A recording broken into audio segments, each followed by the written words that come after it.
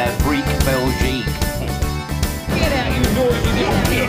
Look out, Margate, and look up your daughters, eh? Well, you got a windy ass.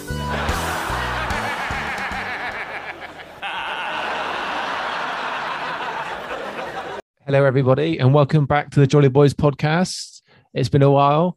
Today, we are bringing you a very special episode.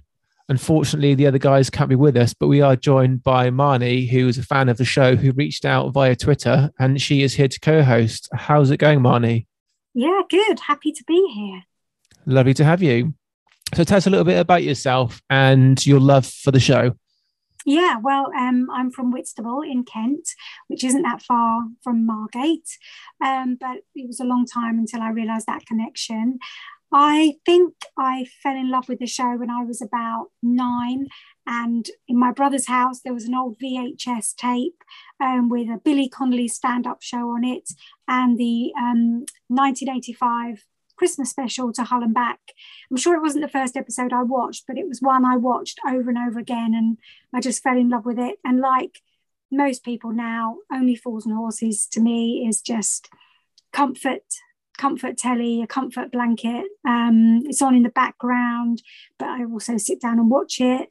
Always seeing something new, and it's just nostalgic and makes me feel happy. And I'm hoping to leave this world when the time comes watching To Hull and Back with a cream egg in my mouth. That's the plan. That's a good way to go. And To Hull and Back isn't a bad episode to get started on, actually. It's probably one of my favourite episodes, but it's a controversial episode because we talk about it quite a bit on the podcast, and it seems to be not so much a fan favourite.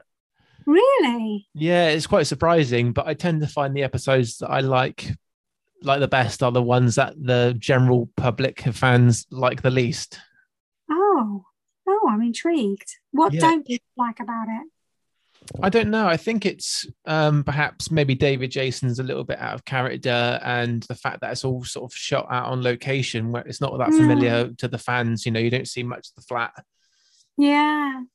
And the flat is different, feels different, very different, which is always a bit jarring to me. Yeah, it's a bit of a weird one, but I really like that episode. It's probably my second most watched episode other than the Jolly Boys outing. Oh, right. So you really do love that one. Yeah, I think everyone loves that one. It's definitely a fan favourite from what we've experienced in the podcast in the past. Yeah, it's great. You must come down to Margate then. It's ridiculous. I'd love to come down to Margate.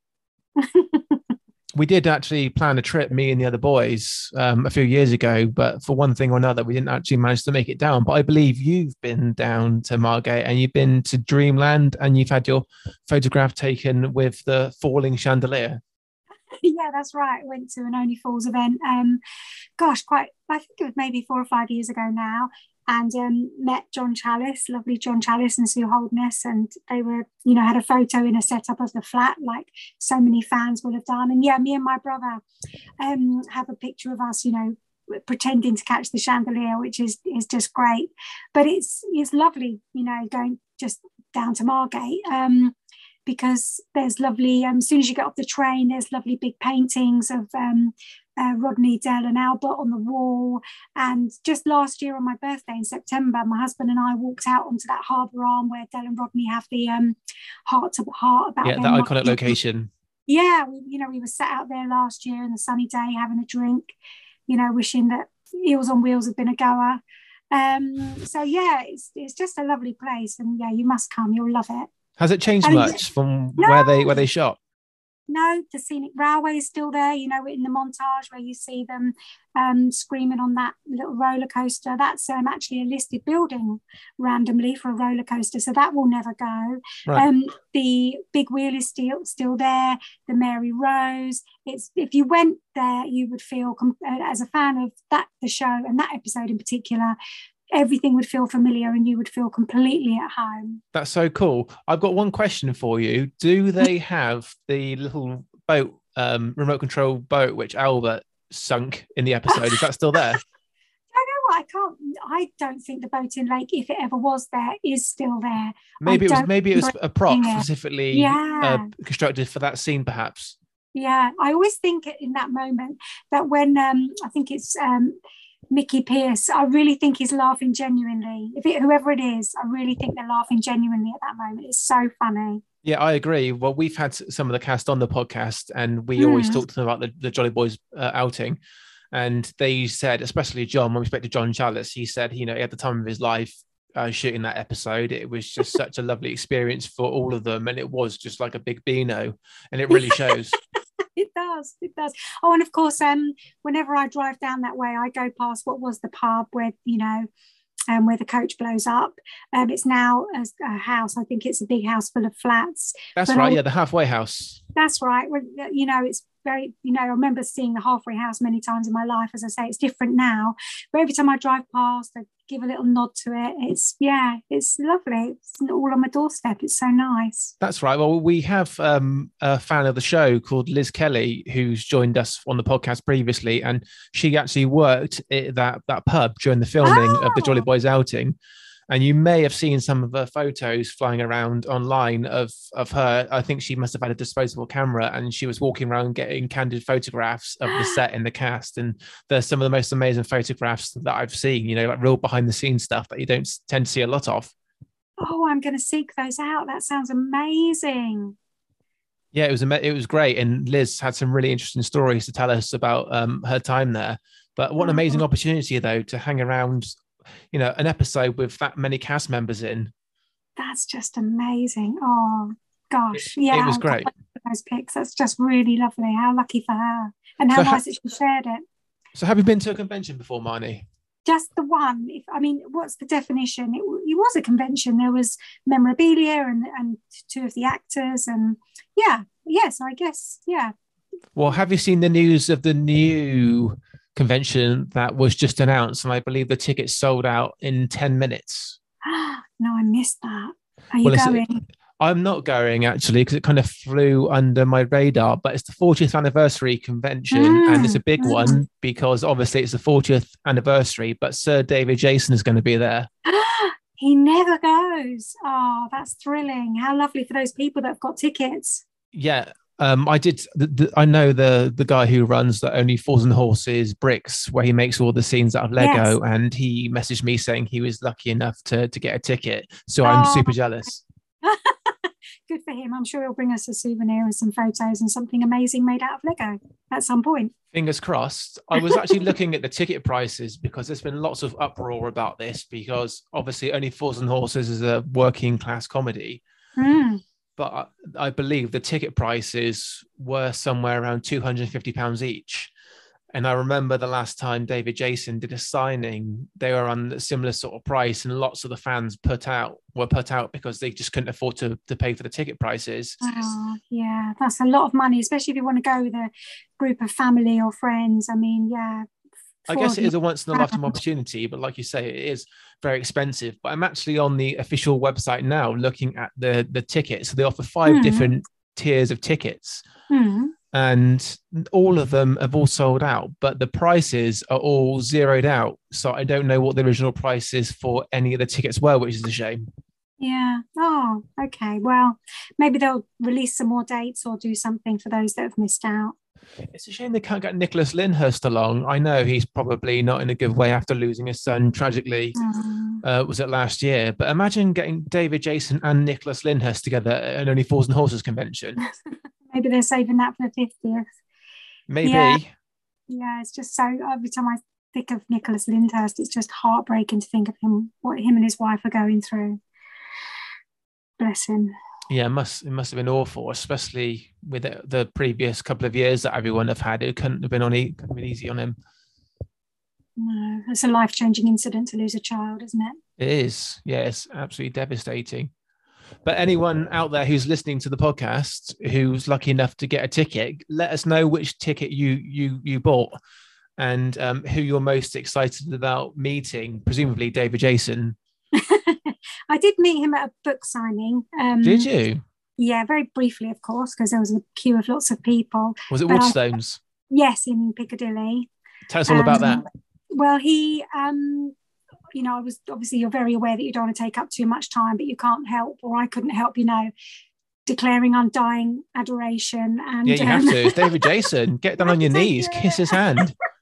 You have to take your moment. So I just blurted out something about, I'm just so grateful for everything you've done. And, thank you to Hull and back. I just adore it. And then he started telling me, and you might know this, Chris, he started telling me about how when they're in the middle of the North Sea, and he goes, "Oi, John, which way to Holland?" It's over there. Cheers, pal. Yeah. See, Rodney, if you don't know the way. Yeah, that's brilliant. He was saying that at the time, that was one of the most expensive scenes the BBC had ever shot. Is that right? Yeah, and somebody will know the actual facts on that because, I'm sure it's written down somewhere. I guess it was expensive because they would have had to, go out to an oil rig and, with all the... That's crazy. I've never really thought about it that way because, obviously I'm a big fan of the film Jaws. And I know lots of that was shot in a swimming pool, and it was made to look like you're in the middle of the ocean. But I guess back then, in being in England, you probably would have had to have gone to the oil rig rather than bringing the oil rig to you. Yeah, or CGI in the oil rig as you would do now. Yeah, that's crazy. Yeah. So I'm sure somebody will know the details on that. Was it the most expensive or the most complicated or the most risk assessed? There was something he said, and I'm ashamed to say that I can't remember, but I was, dazzled, overwhelmed, and, as everything you'd expect to be when you're face to face with David Jason. That's good to know. I'll definitely look into that and I'll post some information for the fans. I've got this thing about meeting people such as Sir David Jason because I always feel I wouldn't necessarily be worthy of his time or he'd be interested in anything that I've got to say to him, because even if I had a whole year to write 2 sentences to prepare myself to say to him, I'm sure he's heard it a million times before and my passion just wouldn't come across and it kind of feel almost like it's wasted. Yeah, wasted opportunity. But I think, people like him who know how much they mean to such a large body of fans, I'm sure that they're used to people, falling over their words or stuttering or, just being overwhelmed. And I think probably at the end of the day or the end of those signing sessions, they just feel the love. At least I hope they do, and the appreciation. Though I don't think the words matter. It's just the fact that you've turned out and you're there with your love and your fanship. So which book was it he signed? Was it My Life? Yes, it was, yes. And that's his autobiography? Yes. Have you managed to read it, or is it in a glass display case somewhere? Yeah, I read it straight away and I really enjoyed it. It was quite a few years ago now, so I've got no comment to make. I mean, except obviously I enjoyed it and found it fascinating at the time. Yeah. So I've not actually read it. I own it. But I've not actually... I started reading Buster Merrifield's autobiography back in lockdown last year. That is absolutely heartbreaking. Oh. It's really, really interesting. But Buster had a really sad life. Oh. But life took over, unfortunately, so I didn't get a chance to finish reading it. But it's definitely on my to-read list. Yeah, I would like to read it too. I actually bought it for a penny on Amazon. And when I received it, it had been signed by him. No way. It was incredible. It was a personalized signature. So I think it says, "To David, stay lucky," from Buster. But the fact that I paid a penny for it and it was signed by him, it was incredible. That's amazing. Did you think of changing your name to David? Well, I could do. It'd make it more special then, wouldn't it? Yeah. Or, maybe it was for Sir David and he's, chazzed it. Maybe I've secretly got David Jason's, but he's probably on his posh gold stepladder now in his big library in his mansion, going crazy for this autobiography by Buster Merrifield. And he's probably thinking, what on earth have I done with that? Oh, that's brilliant. I've got it. You're not having it back, David. Well, the least you can do is read it then. I'd love to read it to him. We did try getting him on the podcast, actually, but he was too busy, which is a shame. But I know he doesn't do that many public appearances. Yeah. But maybe one day. You never know. But at least the public something more. What's your favourite episode of Only Fools and Horses and why? Okay, so it is To Hull and Back. Even though I appreciate what you're saying, some people don't, like it as much because they love the ones in the flat, and I do love the ones in the flat. It's To Hull and Back simply because I did watch it so many times as a kid. I know it off by heart. It's familiar to me. There are so many moments that crack me up, whether it's, you know, poor old Denzel losing his mind, or, you know, Rodney and Del pooing themselves in the cafe in Sid's Cafe when Slater's, you know, got them. Yeah, it's a great scene. Yeah, but I've just remembered something. Jeff Stevenson, the comic, he's still working today and very, very busy. He plays, he's a driver. He's Slater and Terry Hoskins' driver. He appears twice.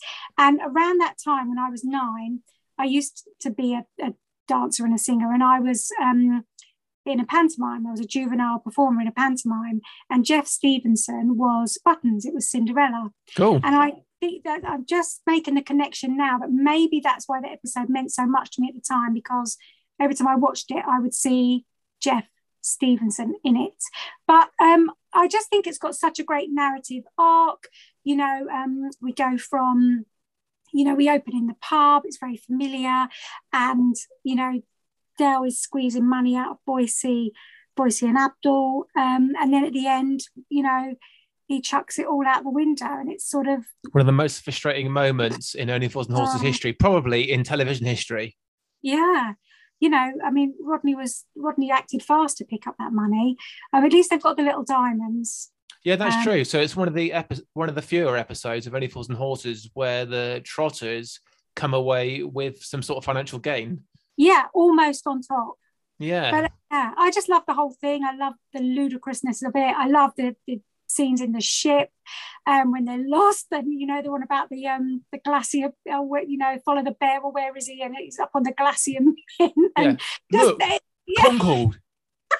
Yes, that is good.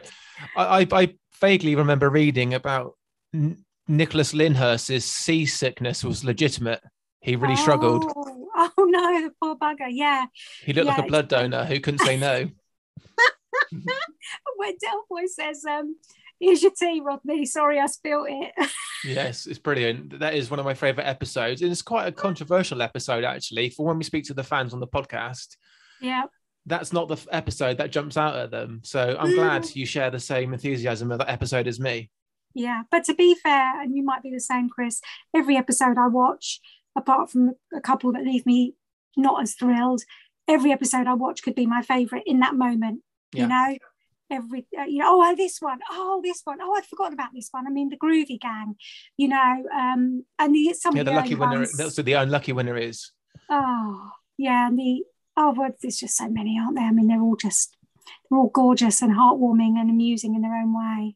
Because you and I had an interesting conversation a couple of days ago, and we both came to the conclusion that we much prefer the earlier episodes of Only Fools and Horses. And I've said this from day one, especially on the podcast. I've mentioned to the fans that I really like series 1 to series 5. And I think after that, it kind of goes a little bit wobbly for me.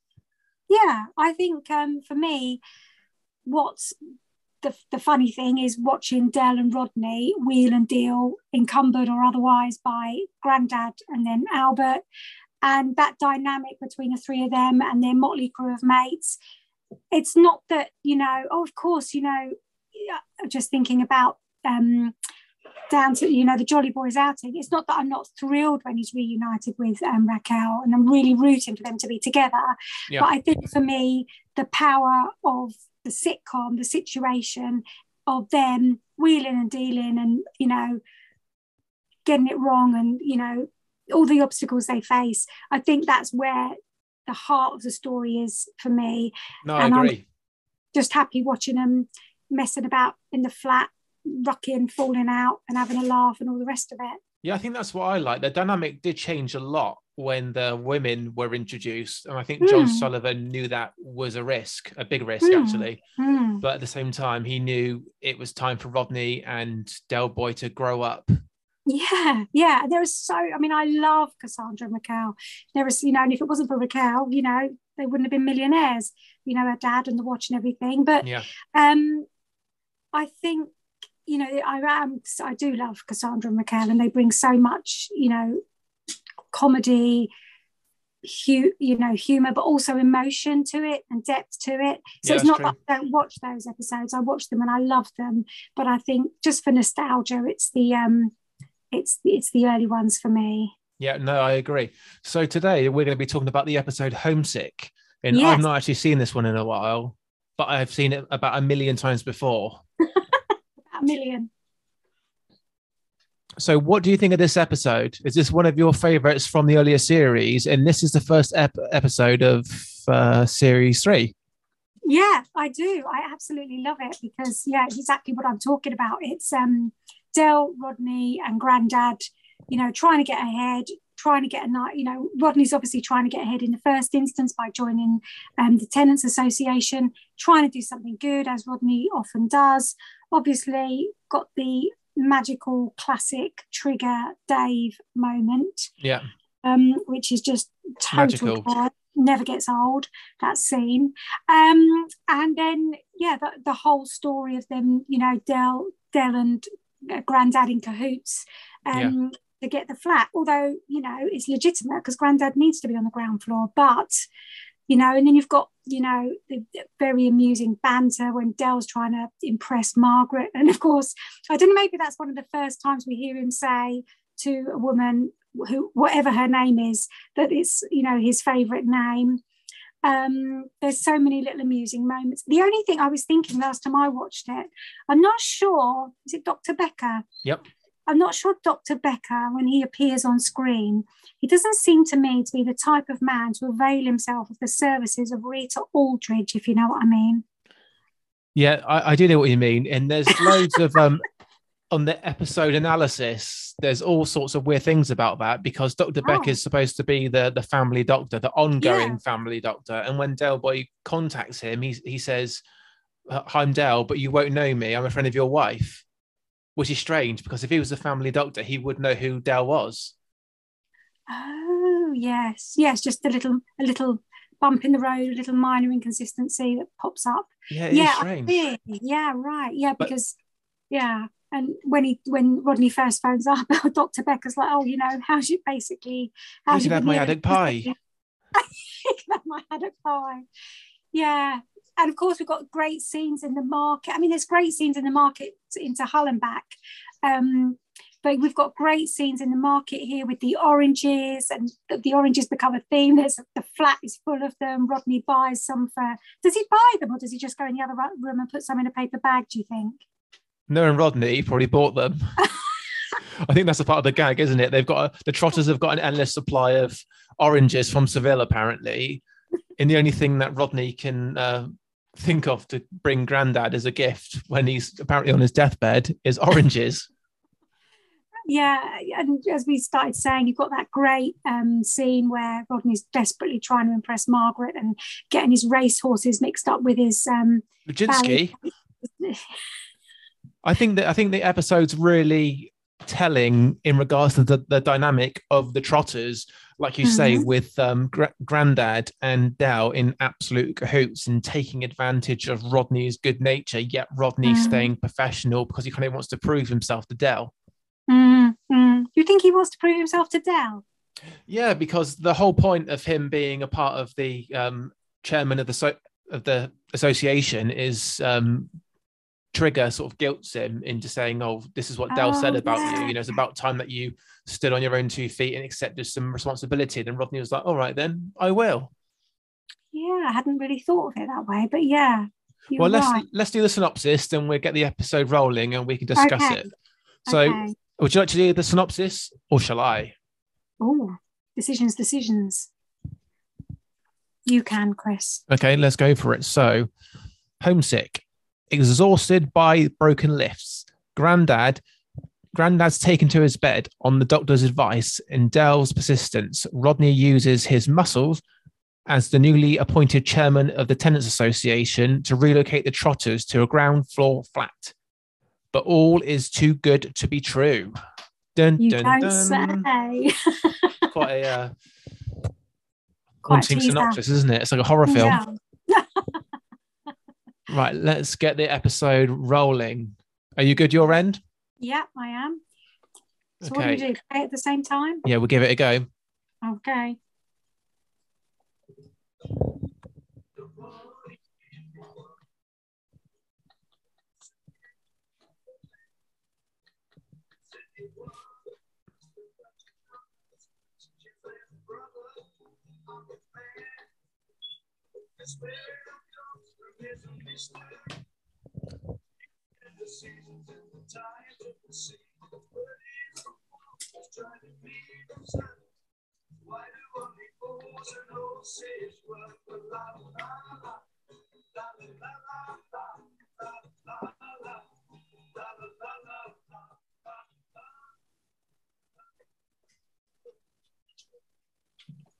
I don't think that's the first episode that starts with Del Boy looking at himself in the mirror, is it? No, he's pretty fond of himself. S'il vous plaît, s'il vous plaît. So I love Rodney's suit in this scene. It almost fits him. Oh, he has some tragic suits, doesn't he? Oranges on the table. Yeah, it's a good introduction to the oranges. Because we had this conversation, didn't we, about the flat analysis, about how many things change in their flat on a daily basis, depending on what deals they picked up. Got some mops in this one and some pizzas. Pizza seems quite modern. Yeah, that's what it's about anyway. I'm writing out a list of questions I want to ask at the meeting. Like why the lifts are still out of action and out of lock. And of course, this is the scene where Del Boy makes the joke about the suspected rape or the sexual assault. Oh, yes, yes. But I think the last time I watched this, we were trying to work out if Del was actually being serious or if we were saying it just for a joke. Oh, because, well, it's just that she's obviously a working girl, isn't she, Rita? And maybe it's true. Yeah, so it was a transaction, but then when the check bounced, it became an assault. Is that right? I think that's right. Oh, yeah, that's right. Yeah. Yeah, Del says the punchline just as he leaves the flat. Oh, okay.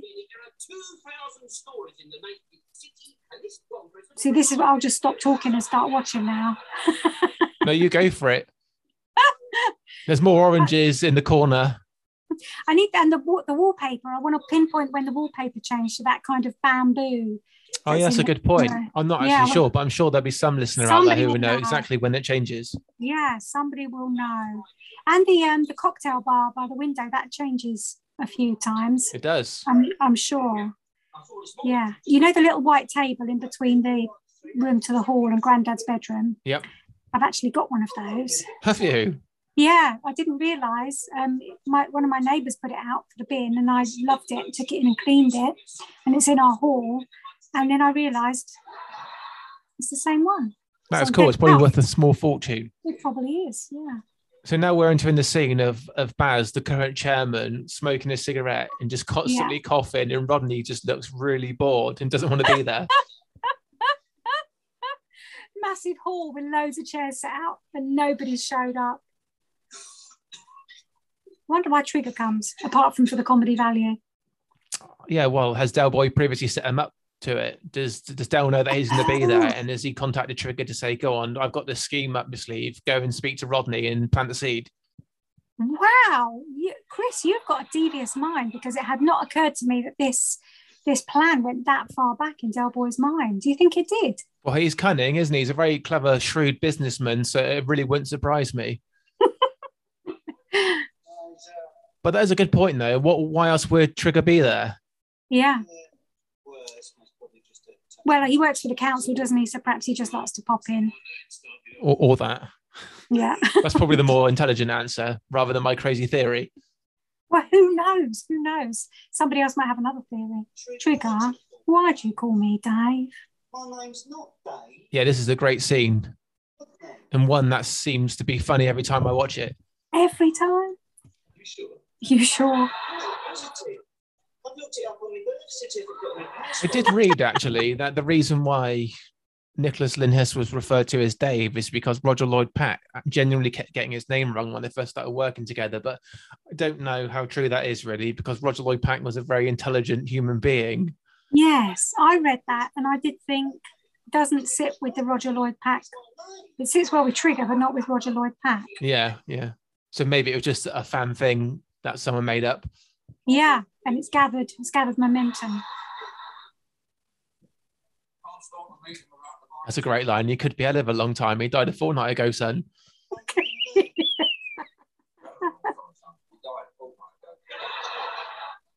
This is all working out really well for everyone else, apart from Rodney, Yeah. because Baz gets to resign. And goes off down the pub with Trig. Yeah. But I don't want to be vice chairman. Seconded. Poor Rodney, buffeted by the winds of life as ever. There's some great camera work coming up in a second. Okay. So here you go. I suppose Del Boy was right all along. What do you mean? There you go. He said you were too immature to accept responsibility. Mm-hmm. Was that what he said? Well, we said he was too immature. Where do I sit, Baz? Oh, Rodney looks so awkward and gangly, doesn't he? He must be so young during this. This was 1983. 1983. Yeah. Oh, look, bless him. And his trousers too short. Baz resigns just like that, shakes his hand and he's off down the pub with Trigger. Puts his cigarette out and he's off. So this is what I like. Rodney sat there in absolute amazement, knowing what on earth has just happened.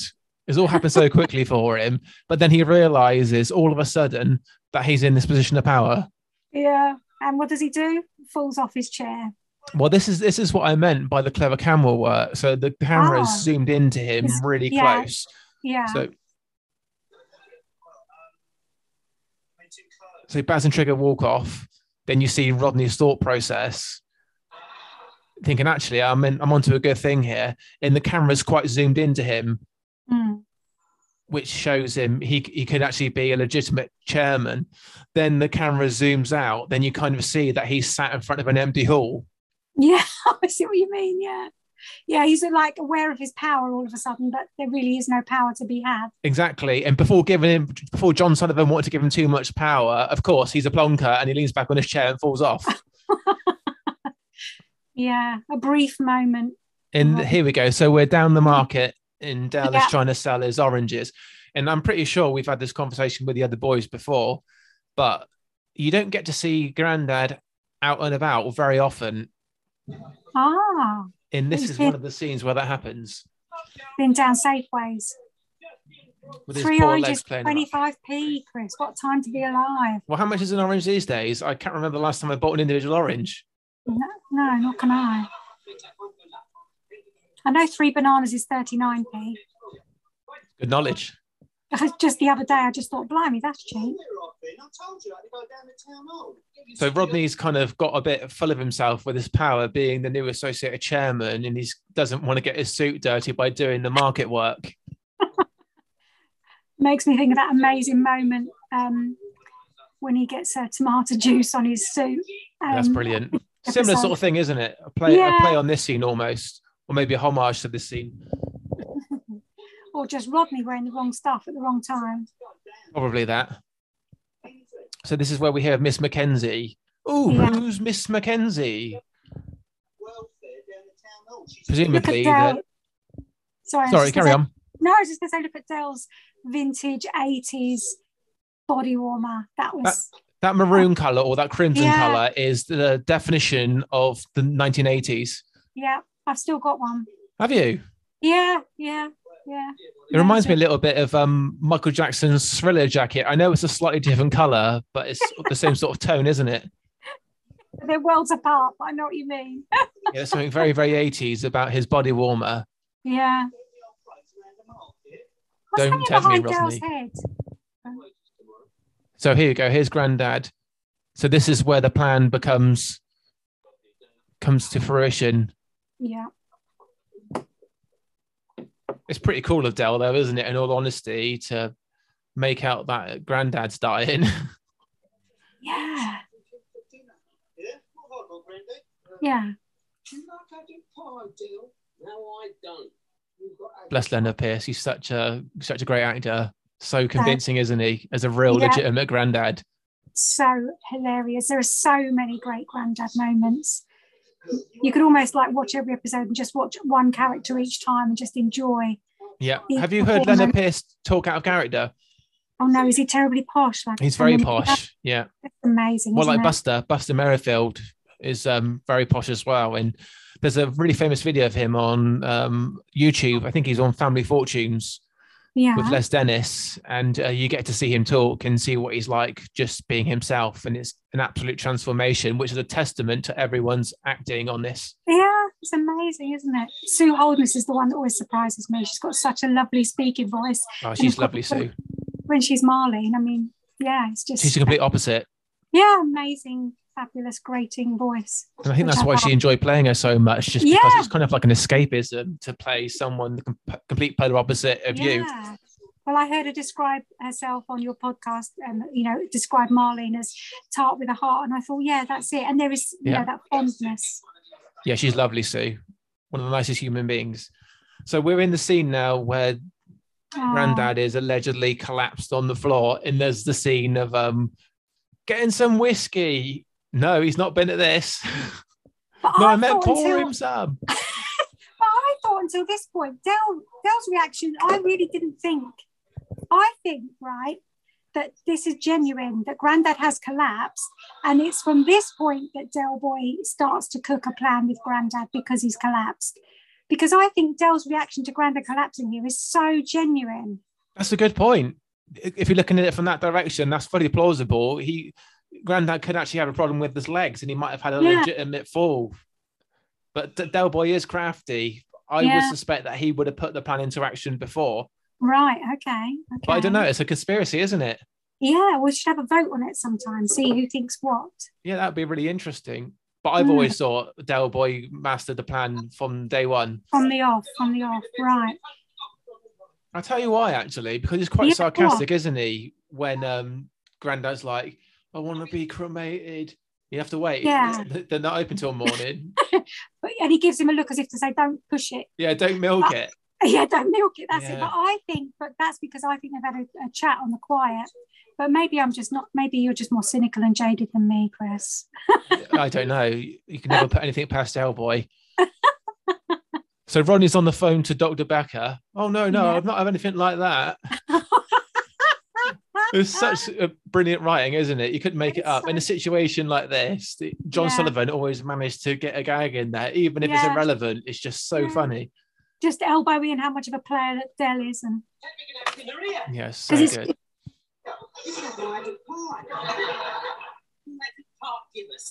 So yeah, Del Boy's bribing Dr. Becker.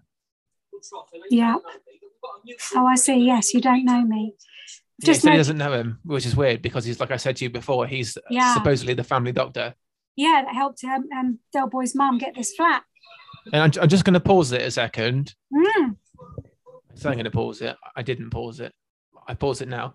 So here's another really interesting thing that I picked up on.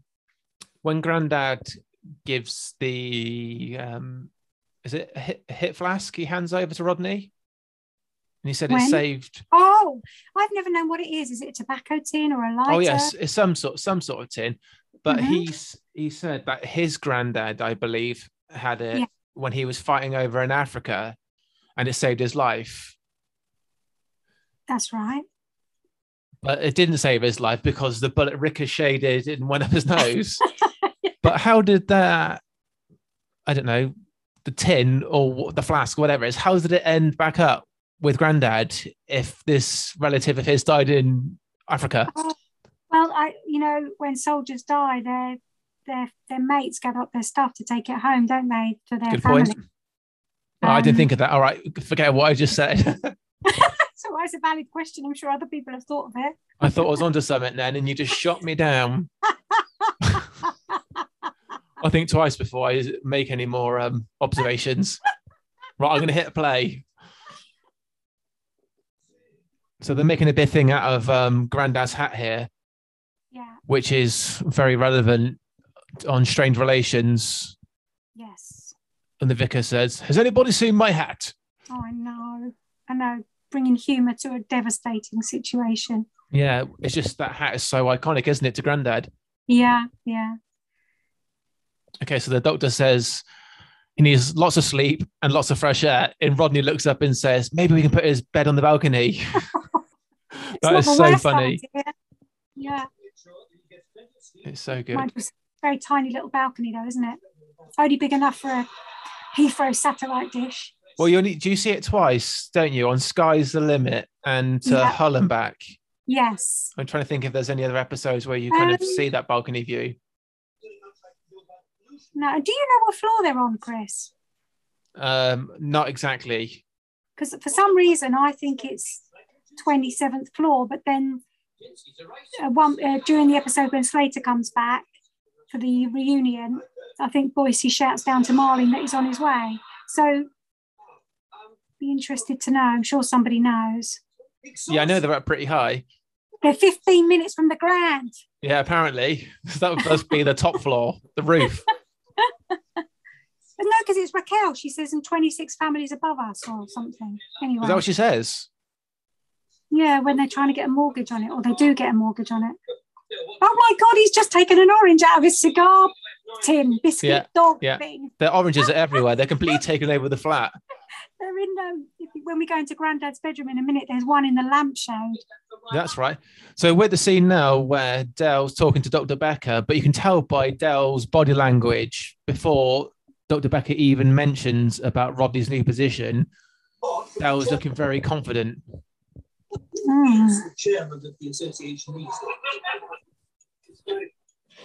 Bless Rodney, he's so naive. Now I can see Dell is having a think now. I think it's now that Dell hatches the plan. Do you think? Well, who knows? I do. I like it when he puts his arm around Rodney. He's like, good boy. In front, he's like, what? Sense. Nothing. Just good boy. In this scene, poor old Grandad, Del Boy, shoves an orange in his mouth. I mean, it's so drying, all that citrus. Yeah, to wake him up. Water. So this is Del Boy manipulating Rodney. Yeah. In he comes with his bag of oranges. But even the way it's lit, it's quite a devastating scene, isn't it? It kind of looks like this is going to be the episode where they say goodbye to Grandad. Oh, yeah, it does. Yeah, there's that orange in the lampshade.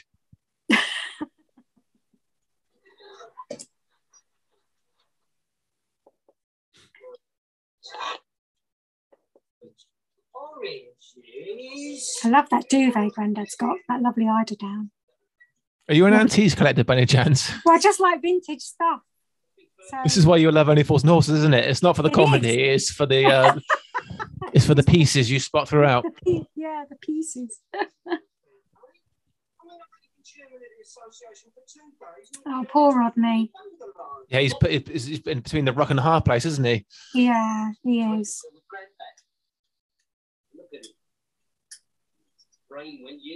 And Leonard Pierce is probably just having a nice little relaxing sleep there. Oh, yeah. That's so funny. His brain went years ago. His legs are gone. It's only the middle bit of him left. Yeah, such a good line. You don't even like cricket.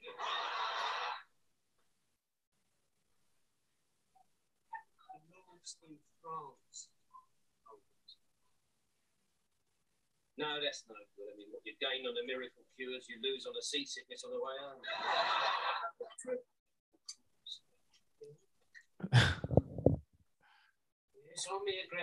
It's even funnier watching it and knowing the outcome. You know that he's fine and he's just a crafty plan. Yeah. But Del does lose out because Del was onto a date with Margaret. So Del does get some punishment for his...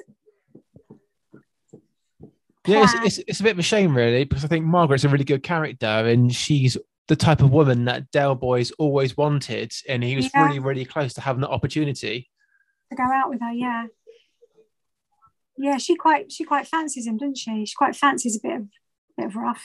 Yeah, and I think Del's always wanted like a specific woman, hasn't he? Who's got a career. Yeah. Yes. Someone like his mum. Exactly. Now let's see what Rodney's holding.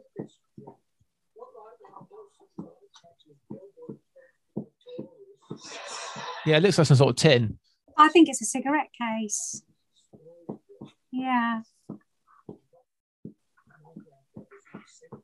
Can you hear me all right, Chris? Because the dogs are having a bit of a play fight in the background. That's all right. No, I'm used to it. My dogs are always barking during the podcasts. Oh, fine. One great thing about Leonard Pierce's delivery, his stories are so incredibly sincere. Yes. And John Sullivan played on that, and he always puts great gags in, like really cutting gags right at the end. Yeah. Oh, great. And of course, you've got the other speech from Grandad, which reminds me a lot of Quint's speech on Jaws about the SS Indianapolis on the Russians are coming. All right. Oh, yeah. Grandad talks about his time in the war. Yes. Yeah, they promised us. Yeah, promised us heroes. Yeah. And I don't think there's actually a punchline after that. It's just one of those like really hard-hitting scenes. It is, and then I think Dale starts going on about how the current youth have been denied the birthright. Oh no, that's what prompts Grandad to say that. Oh, I know. Rodney lightens the mood by saying, "I wouldn't wear a uniform on principle." That's right. Mm-hmm. Yeah. That, and you see now, I'm thinking that's my favourite episode. Well, the Russians are coming. The genius of it, that they end. You know, I mean, such a great idea. Lots of people don't like that episode, but I guess it's really early on, wasn't it? So I think the series was, and the actors and characters were still finding their feet with everything. I don't mind it at all. Oh, I love it. Yeah, I mean, you know, it's just such a great situation to put your main characters in, building a nuclear fallout shelter and having to get to it. I don't know how that roof coped with all that weight, though, because we all know how heavy lead is. It's just genius, isn't it, when the camera pans out at the end of the scene? They're safe as houses, but they built it on top of the Nelson Mandela house. Yeah, again, really clever camera work. Yeah. So we're now at the scene where Rodney stormed out because he's so upset and he's adamant that he wants to get Grandad what he wants and what Grandad deserves. Yes. And Dale's reassuring him, you know, it makes sense. Yeah. You're one of the family again. I mean, honestly, he was going to chuck him out of the family for not getting Grandad a new flat, or at least threaten him with it. Oh, the dog is zooming now. Your doggy's got zoomies. Is that Juki? He's got zoomies. Right, so Dale Boy's come back into the flat from presumably a busy day at the market. There's fruit all over the floor, and he's got a suitcase which is really heavy. So presumably he's not sold very much. Oh. He's found one of Rodney's Penthouse magazines and he's holding it up in front of Miss Mackenzie. So at this point, Miss Mackenzie, an old bag. No, she's not an older bag. No, that's what he says though. He says that old bag from the council will be here in a minute, and then she swans into view looking the exact opposite. Typical trotter behaviour, isn't it? It's very similar to the episode with Miranda. Some posh tart. So funny. She's the evil cow, she is. I really feel sorry for Dell in that episode. But yeah, Miss Mackenzie is a very attractive young woman. And Dell's got his Baileys and Cherry Aid with his little umbrella and a cocktail glass. Tea, coffee, pina colada. And straight away, Rodney's clocked what's going on. Dell's trying to get his arm around her already. Yeah.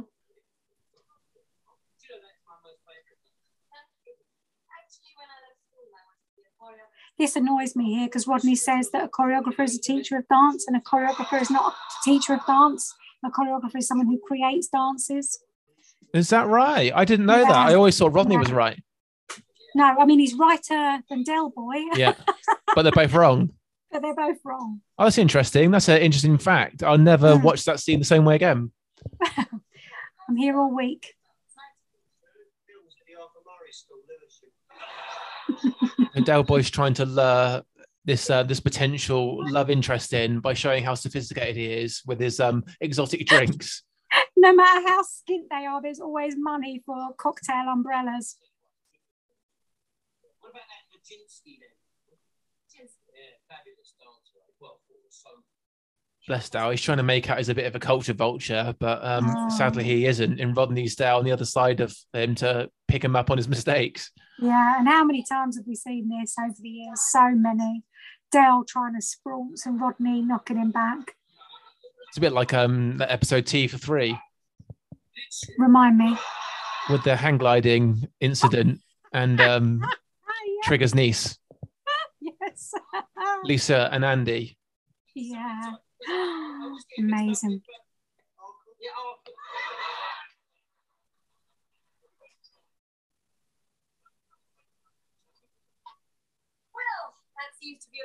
So it's all going too swimmingly, isn't it?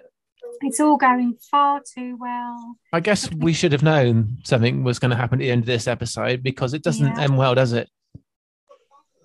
I mean, how different would it be if they lived in a lovely bungalow? It would just lose all its power, wouldn't it? The whole story. Yeah, things would be very different. Yeah. And they almost get away with it as well. Almost get away with it. If it weren't for those pesky kids. I don't know why Grandad gets up and comes to the door with a cigar hanging out his mouth. He's celebrating, isn't he? Yeah. He's crafty, but he's not too bright. Yeah, yeah, that's it. Oh my goodness, there's so much fruit in this flat. My old man said, follow the van. Don't dilly-dally all the way. Off went the van with me own packed in it. I followed on with me old cockle in it. You know the song better than me. I hope I've got those lyrics right. I'm sure you have. If I haven't, someone will tell me, I'm sure. I could look them up. I didn't actually know the song until I saw this episode. I had to Google it and find out what it was all about. Really? No. Oh, well, my family's originally from London, and I used to do old time music hall, so it's a familiar one to me. So you know all the Cockney slang? If I don't know it, it's rare. But the one that go on, sorry. No, I was just going to say, I find all the Cockney rhyming slang really fascinating. Yeah, it's amazing, isn't it? The one that I always forget is when he says, my old April shower. I can never get that one. I have to look it up every time. I thought it was April Hart. It is. No. Oh, I'll have to look it up and remind myself. And what reference he uses it in, or context, rather. So it's all been sorted now. Miss Mackenzie is left with all the appropriate paperwork, and they passed the test, and he was good about himself. He's confident that he's managed to do something for the family. We move in next week. Yay, we move in next week. So Grandad and Dell are doing a little dance in the house. Yeah. In Rodney's look on his face of disappointment, knowing that he's been completely stitched up and manipulated by his own family. Stitched up like a kipper. Poor old Feeling a little bit better, are we, Grandad? He's such a sweet actor, isn't he? He's just so innocent and vulnerable, isn't he, Leonard Pierce? Oh, I thought you meant Rodney. Well, they both are, but I don't know. I've got a bit of a soft spot for Grandad. I don't know what it is about him. It's just... Well, he's just such a proper granddad, isn't he? He is, isn't he? I don't know how they've got it so right. It's really difficult to sort of put down on paper about what makes him so lovable, but he just is. The recipe's perfect. Yeah. Him and his 3 tellies.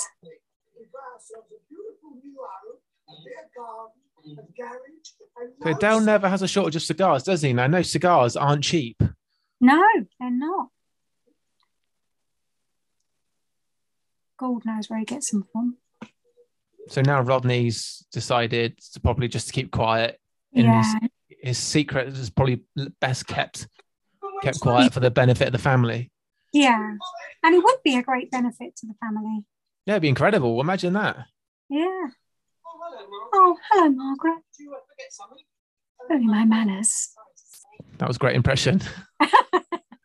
We should just not do not watch the episode and just read the script in like terrible accents. I think that'd be quite funny. Yeah, but people you're pulling my leg.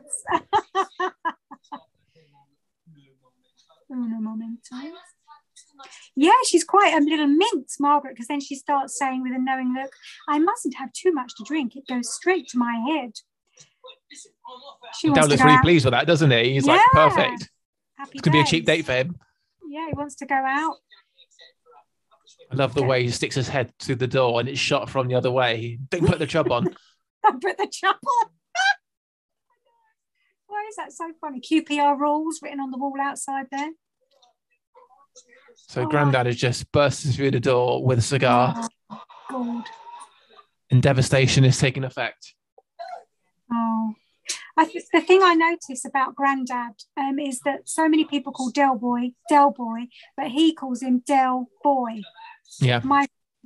Which I think is sweet, because that is how people would have said it, isn't it? Yeah, it's a clever little thing you picked up on there. Oh, I believed me. I really want Roddy to explain there and say, look, it wasn't my fault. Well, he did say, I believe me, didn't he? Yeah. So, but whether or not Miss Mackenzie believes that. Yeah. That is absolutely gutting situation. I know. And again, Dell's got the nerve to shout out to Margaret and ask her to slump for that drink. It's a great way to end the episode. Yeah, it is. Yeah. Down but not out. Ever persistent Del boy. That is, fantastic writing by John Sullivan. Again, it's just a masterpiece, isn't it? So what would you give that episode out of 10? Oh, now I've heard you doing this on the podcast and I just want to give them all 10 out of 10, but I suppose I've got to be sensible and useful. So I'm going to say... We won't hold it against you, neither will the listeners. If you want to give it a 2, you give it a 2. As if. There's only one I give a 2 to. Just be honest. I'm gonna give it an 8.9, Chris. 8.9, that's quite specific. Yeah, well, that's what it's, just in case, I'll get asked to come back and I need plenty of wiggle room. So I'm gonna give it an 8.9. I think you're being generous with your 8.9, but I'll accept it. Yeah. Oh, what do you give it then? I give it an honest, drum roll, 7.5. Oh, that's quite meaty. What would make it better then? Less scenes in the flat. I don't know. I guess it's quite a negative episode, isn't it? Until you realise what's going on. When you watch it the second time, it's fine, but it's I don't know. It's difficult to describe. From episodes. Sad for Rodney. Yeah, it's just quite sad for everyone, isn't it? The fact that they might be losing their granddad, but in fact, it's just a big con, isn't it? Yeah, I think he's robust. I mean, we see him flinging himself around I never really thought he was... Did I? I suppose I would have done the first time I saw it, when I saw him on the floor. I must have thought something was seriously wrong. How old were you in 83? Without putting you on the spot too much and testing your maths. I was 8. You were 8, okay. I can't remember how old I was when I first started watching Only Fools and Horses. You weren't born in 83, were you? No, I wasn't, no. I certainly wasn't watching it then. So does your family watch Only Fools and Horses? Yeah, I think, everybody does. I mean, I'm from Whitstable in Kent, as I said, but my family are, on my mum's side, are originally from Fulham in London. So obviously that's West London, but, just that, there was, people wore donkey jackets and we knew wide mouth frogs and, some of the characters feel familiar to me in the settings and, It's a shame, isn't it? Because it seems these sort of Cockney characters are a dying breed. There isn't very many people out there anymore who speak like that. Oh, I don't know. Yeah, perhaps you're right. I don't know. I suppose if you went round some of the markets and things, you'd come across lots of characters all the same. But yeah, do you mean Cockney itself, as in rhyming slang? Is it I just mean like a stereotypical Londoner, because I think the language in the way we speak, in the way we present ourselves is changing so much and it evolves. Yeah, of course. Yeah. And different communities bring in different languages and different ways of being and speaking. So I honestly don't know the answer, but I'm sure somebody will be able to tell us where you can go these days to find Del Boy or, his kind. I'd love to have a conversation with like a proper Londoner, just hear loads of their amazing stories, especially somebody what's on the market. Yeah. Well, careful what you wish for, Chris. You might be deluged. Maybe. Well, Alan Sugar, didn't he start off on a market stall? Who? Sir Alan Sugar. Oh, did he? I think so. I could be wrong, but I get the impression he's a bit of a Del boy. Yeah. Or was, but he actually reached the top. Yeah, who actually did become a millionaire then some. Yeah. Yeah, that would have been not that I heartily approve of Only Fools going on, ad infinitum, but imagine if Del Boy had become like the new, could have become the new presenter of The Apprentice. That would have been amusing. That would have been amusing. Chatting up all the birds and muscling in on all their deals. And I would have hated it though. Yeah, we would have hated it. I think the nation loved watching the two brothers struggle, and that's what was so endearing and why people were fascinated by watching it. Agreed. So, Marnie, have you seen the Only Fools and Horses musical? I haven't, and I know you have. My brother just saw it last week.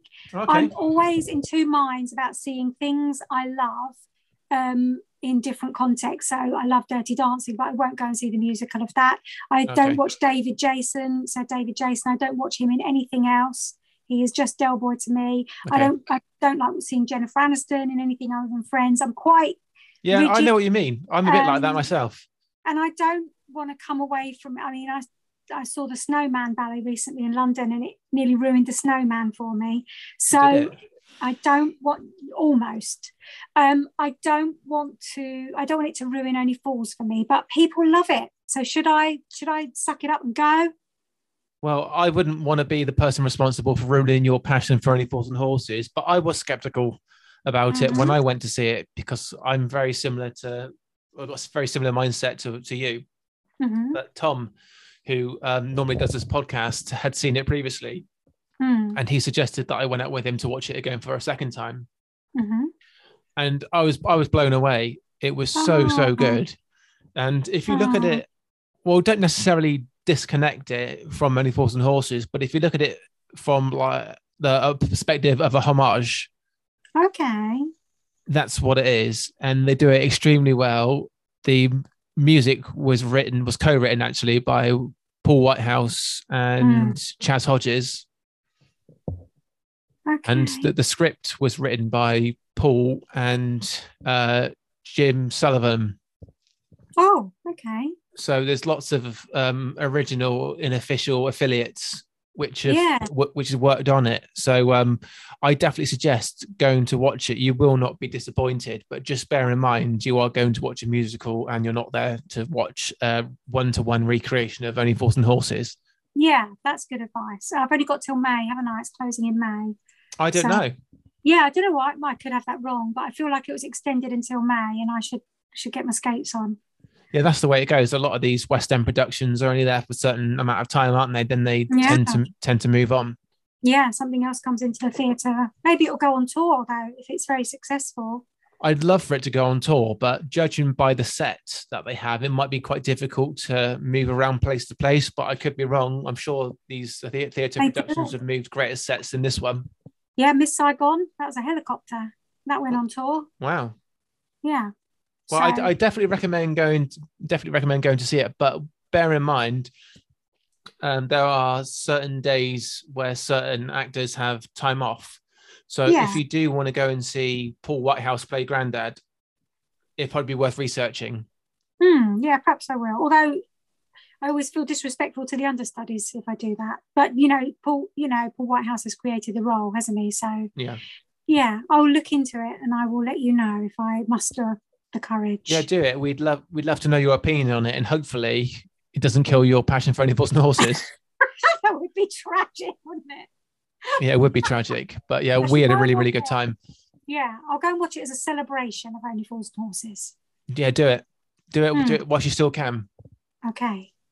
Well, it was really nice having you on the podcast, Marnie. Oh, thank you for having me. You've got a great taste in Only Fools and Horses, especially with your episodes. Thank you. So do you. Thank you. And on that note, we will say bonjour. Bonjour. Thanks for coming on.